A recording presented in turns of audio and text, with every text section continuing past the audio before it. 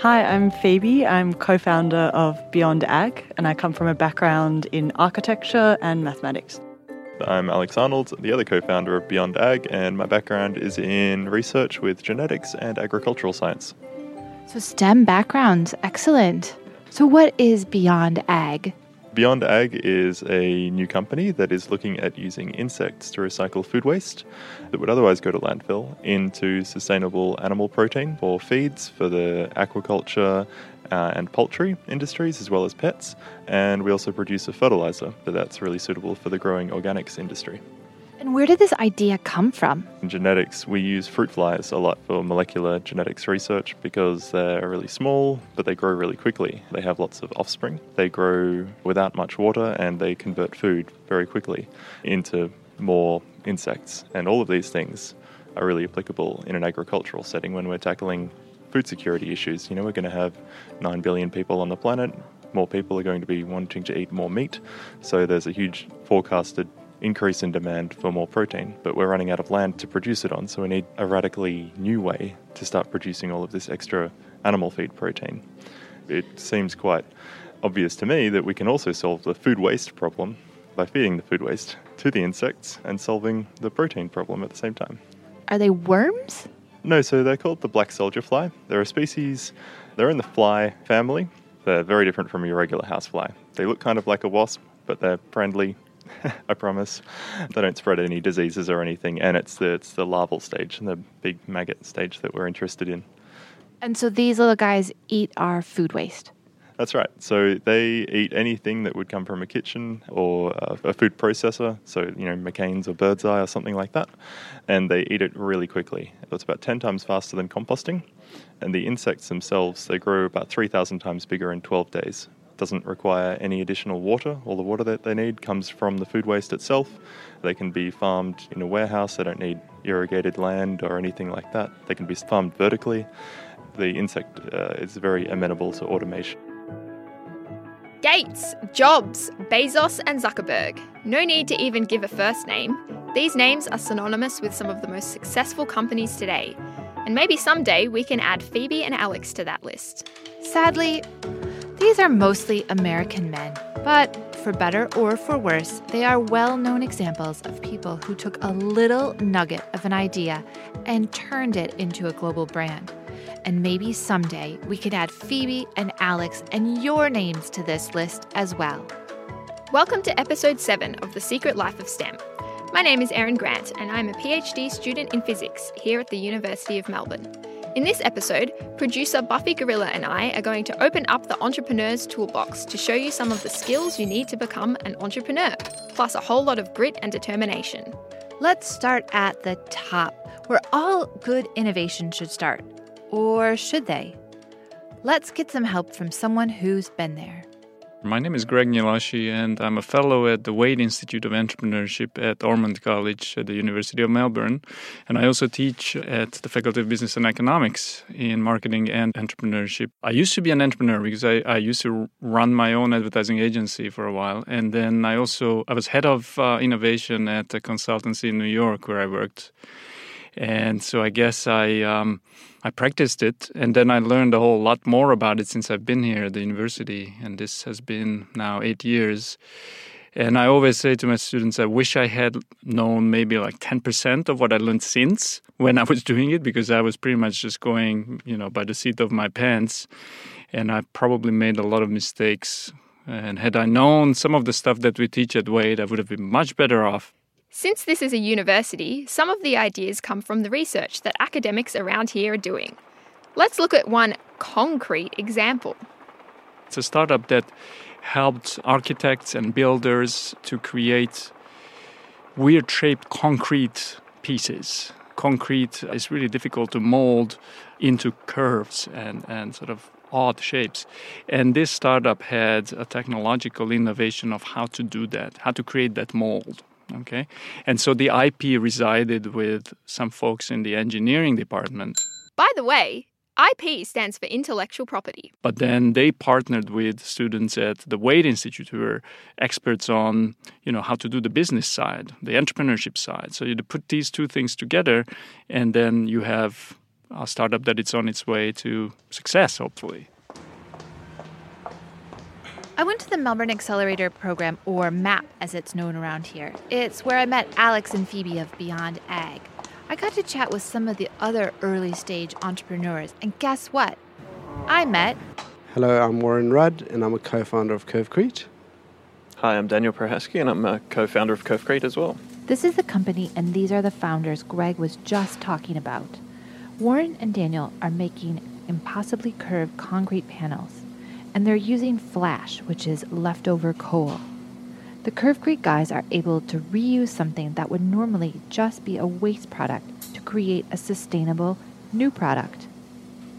So the original innovation came from the Melbourne School of Design with Paul Lowe and David Leggett and myself, Daniel.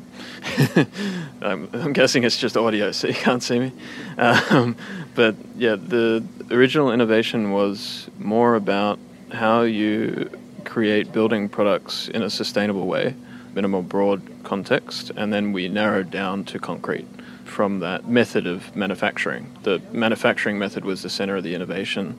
It's about using robotics to form beautiful curves. Could have been any material, really.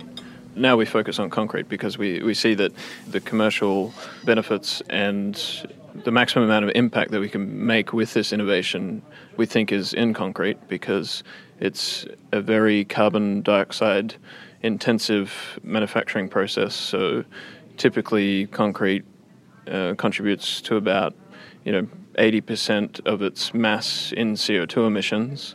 So at every ton of concrete that's produces about 800 kilo of CO2.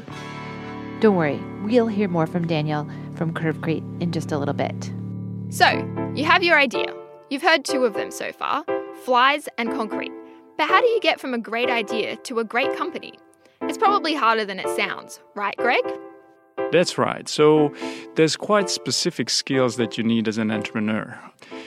There's different schools for teaching entrepreneurship, but the new school, the school that we teach, is built basically on three pillars. One is called Lean Startup, there's Agile Development, and there's Design Thinking. So these are three different approaches to entrepreneurship, but they are all modern and they are different from an old school approach. Lean Startup, Design Thinking, Agile, they are all much more iterative, which is to say that you actually don't invest a whole lot of your time and money into something elaborate before you know whether it works in the marketplace. Instead, you dip your toes into the marketplace first, very quickly, and then you change. You pivot, we say. So pivot means that you make a fundamental change in your business model.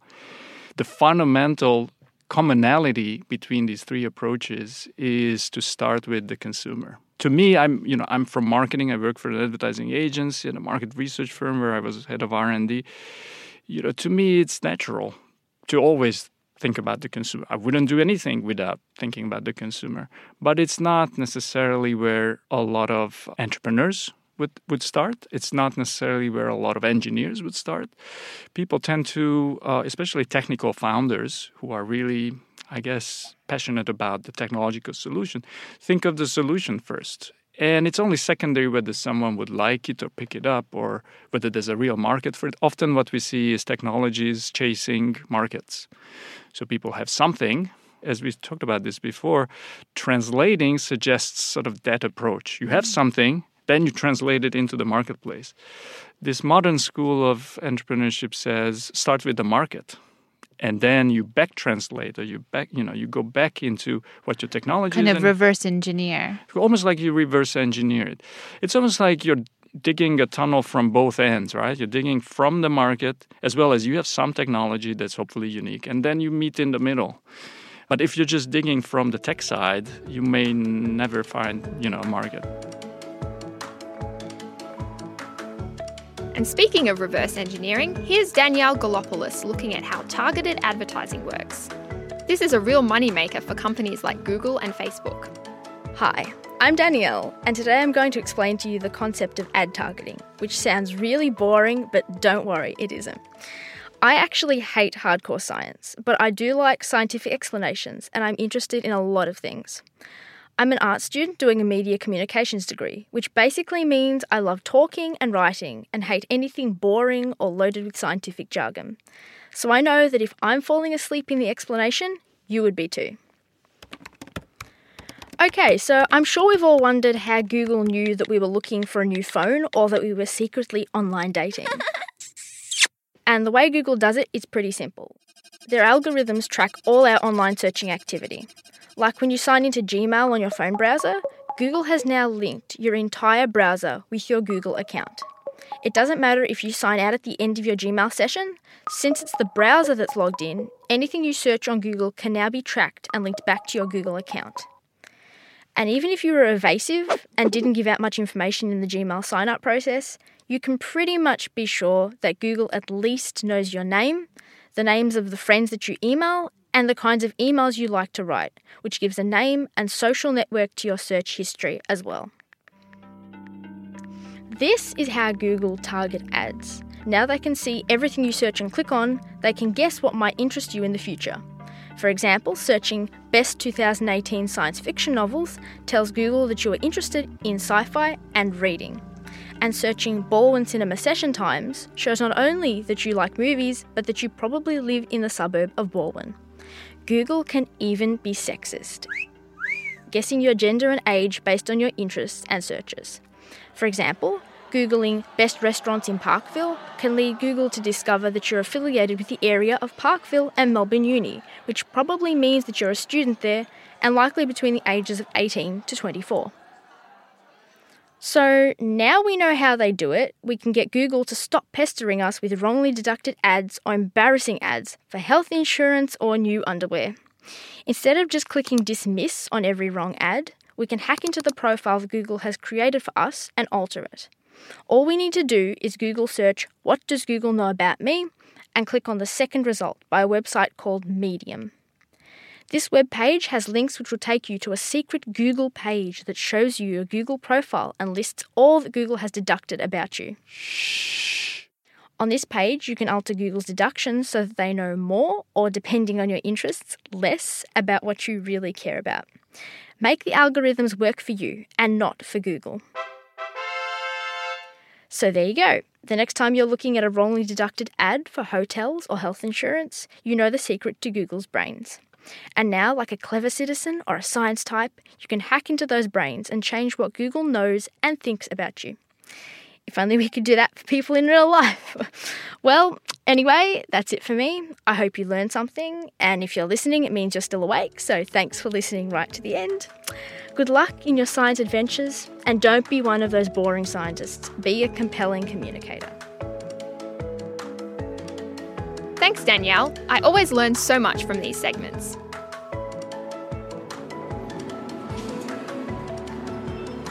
If you've got your great concept and you are armed with some business skills to scale it so the world can benefit, where does STEM figure into some of these innovations?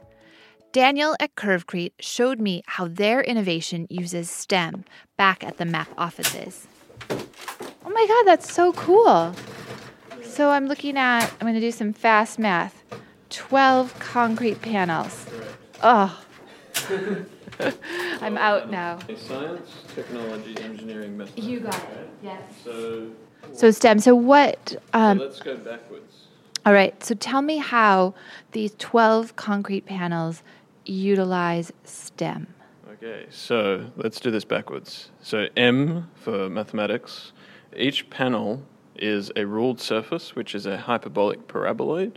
So the way that you describe this saddle curvature, like a Pringle chip or a saddle on a horse, we can describe those with rulings that are straight along the surface and sort of twisted. And each panel is a quad panel, so it has 4 edges. So it's like a rhombus or rhomboid, if you like.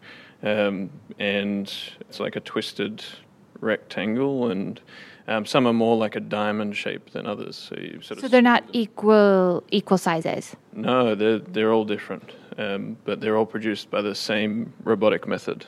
So the single mold is reusable over and over again. That's where the engineering, so the E, comes in, where we use mechatronics and robotics to design a control system using that mathematical method, the M, to drive that mechanical process. Where are we up to now? Technology. So using digital fabrication techniques, we can fabricate these sort of custom robotic systems, create our own custom components to produce the mechanical mold, but also, say, in the structural frame that's behind, that's holding up all the panels. There's some digitally fabricated tubing that's drilled with a robot. There's some water jet cut steel plate connection details that have been used and structurally optimized using engineering principles.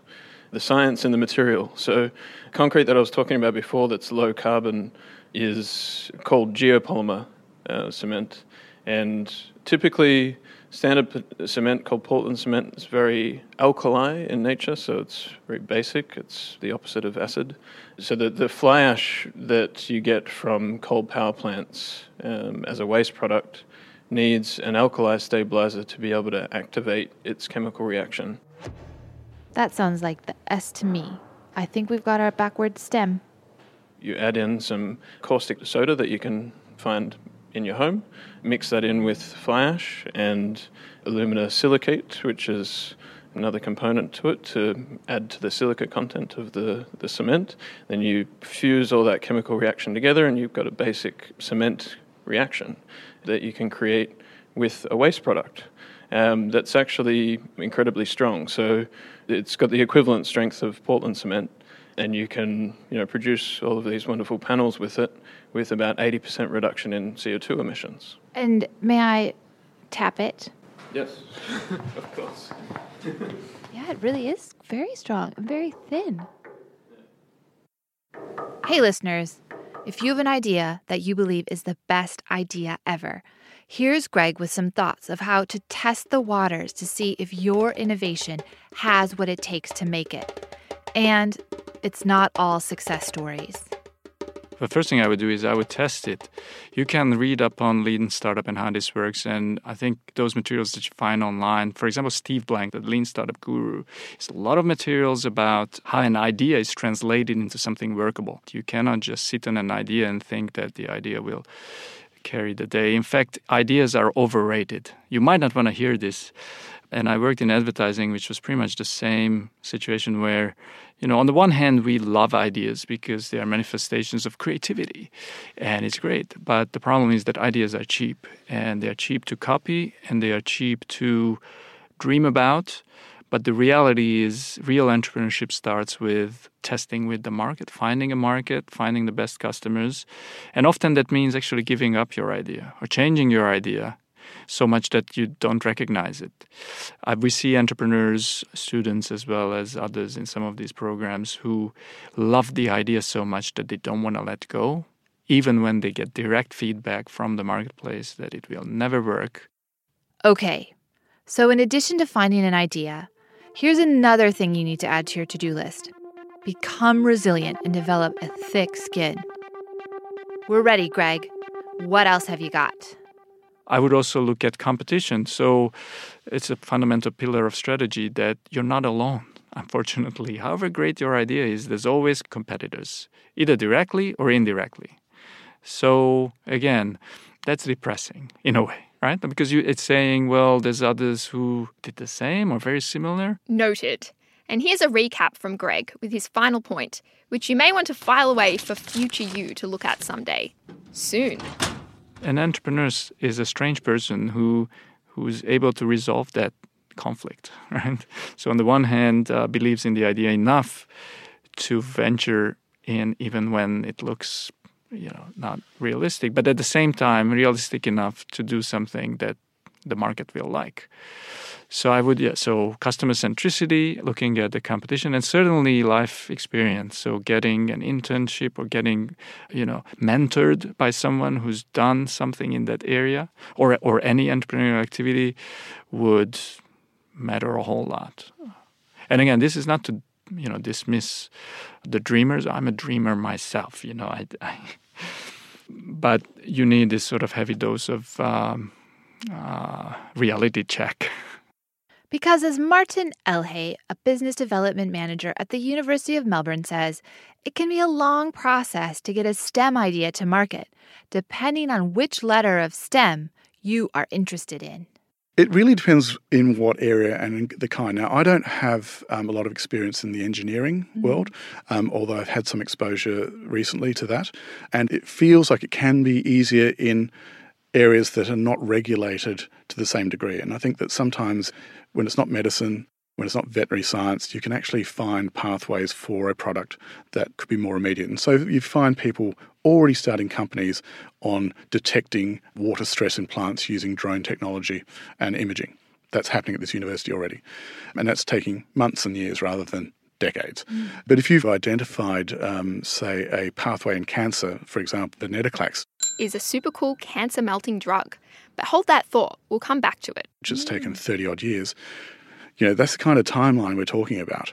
So there's different timelines for different things depending on the regulatory requirements and also the way that the dice fall. I mean, science is an activity that there's a lot of failure in, so you just don't know where it's going to go. Let's go back to Buffy at MAP. She's tracked down another entrepreneur who has been part of MAP for over a year. My name's Zoe Milne and I'm co-founder of LoopLearn. And what is LoopLearn? LoopLearn is computer vision technology that's designed to automate attendance recording processes. So being able to basically use small camera computer devices that will be able to do people counting and be able to mark the roll automatically in schools and in different environments as well. And how did you identify that this was a problem that needed solving? I've worked in schools for kind of 5 or 6 years before I decided to come out and develop LoopLearn.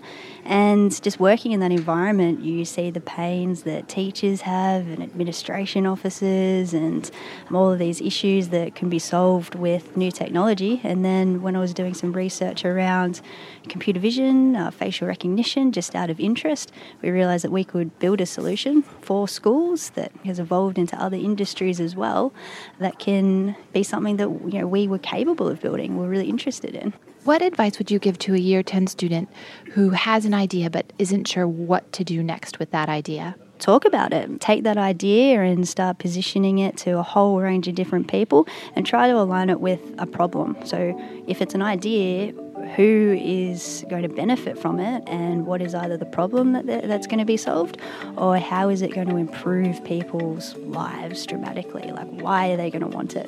The only way you're going to find that out is by going and talking to as many people as you can about it. This talking to people is a recurring theme, so you may need to dust off your conversation skills. One tip distilled down from the teachings of Seth Godin, a marketing guru from the US: be the same person in every room.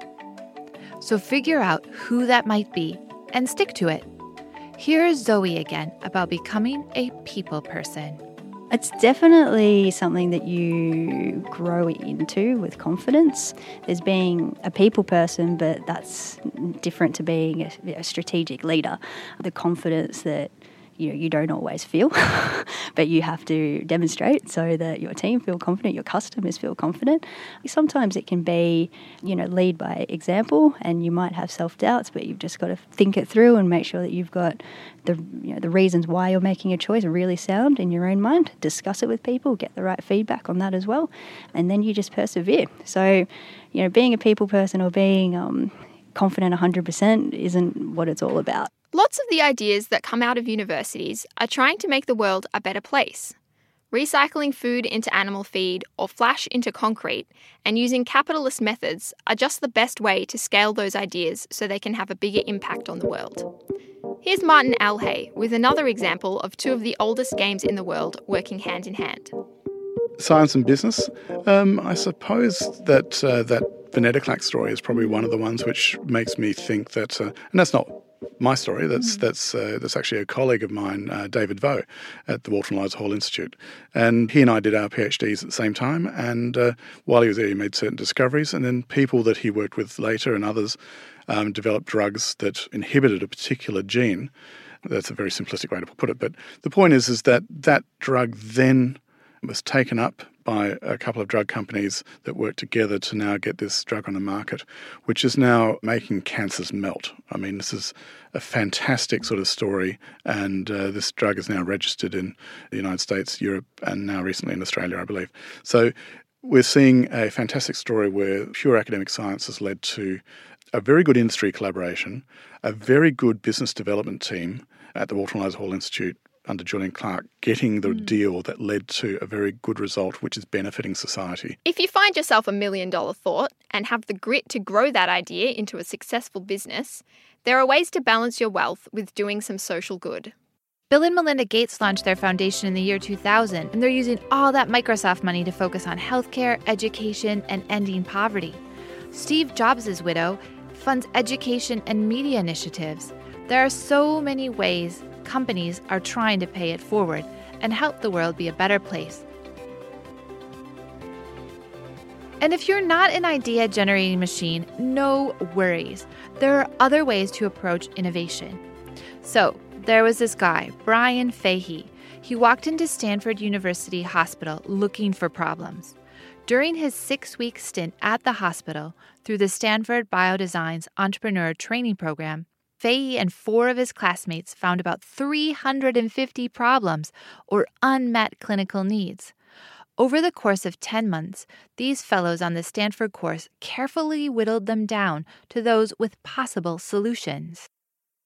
Sometimes, by embedding yourself into a situation and thinking about it differently, you can see a problem that is desperate for a solution.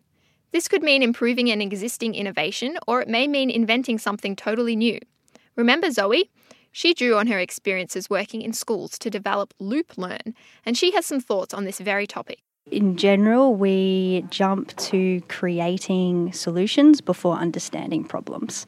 And we see that a lot. There's a lot of different startups and different companies out there that will try to perfect a product and then go and find a market that wants to buy it. And it doesn't really solve the problem because they haven't taken the time to go and understand it. I think new things or adapting existing things, either way they're going to take innovation and a new approach, but at the end of the day it always is going to come back to go and talk about it, go and make sure that whatever you're redesigning or building from scratch is actually solving that problem, and make sure that you're continuing to get that feedback every step along the way. Time for some credits. This series was made possible by the University of Melbourne. Thanks to everyone who shared their stories. This episode was hosted by me, Buffy Gorilla, and my co-host was Erin Grant. Thank you, Erin. You're welcome. The reverse engineering segment on targeted advertising was researched and presented by Danielle Galopoulos, with editing and sound design from Sylvie Van Wall. This podcast is produced and edited also by me, and the supervising producer and science advisor is Dr. Andy Horvath, with additional production support from Arch Cuthbertson. You can explore the range of STEM courses the University of Melbourne has to offer by visiting study.unimelb.edu.au. We'll pop a link in the show notes. Thanks for listening.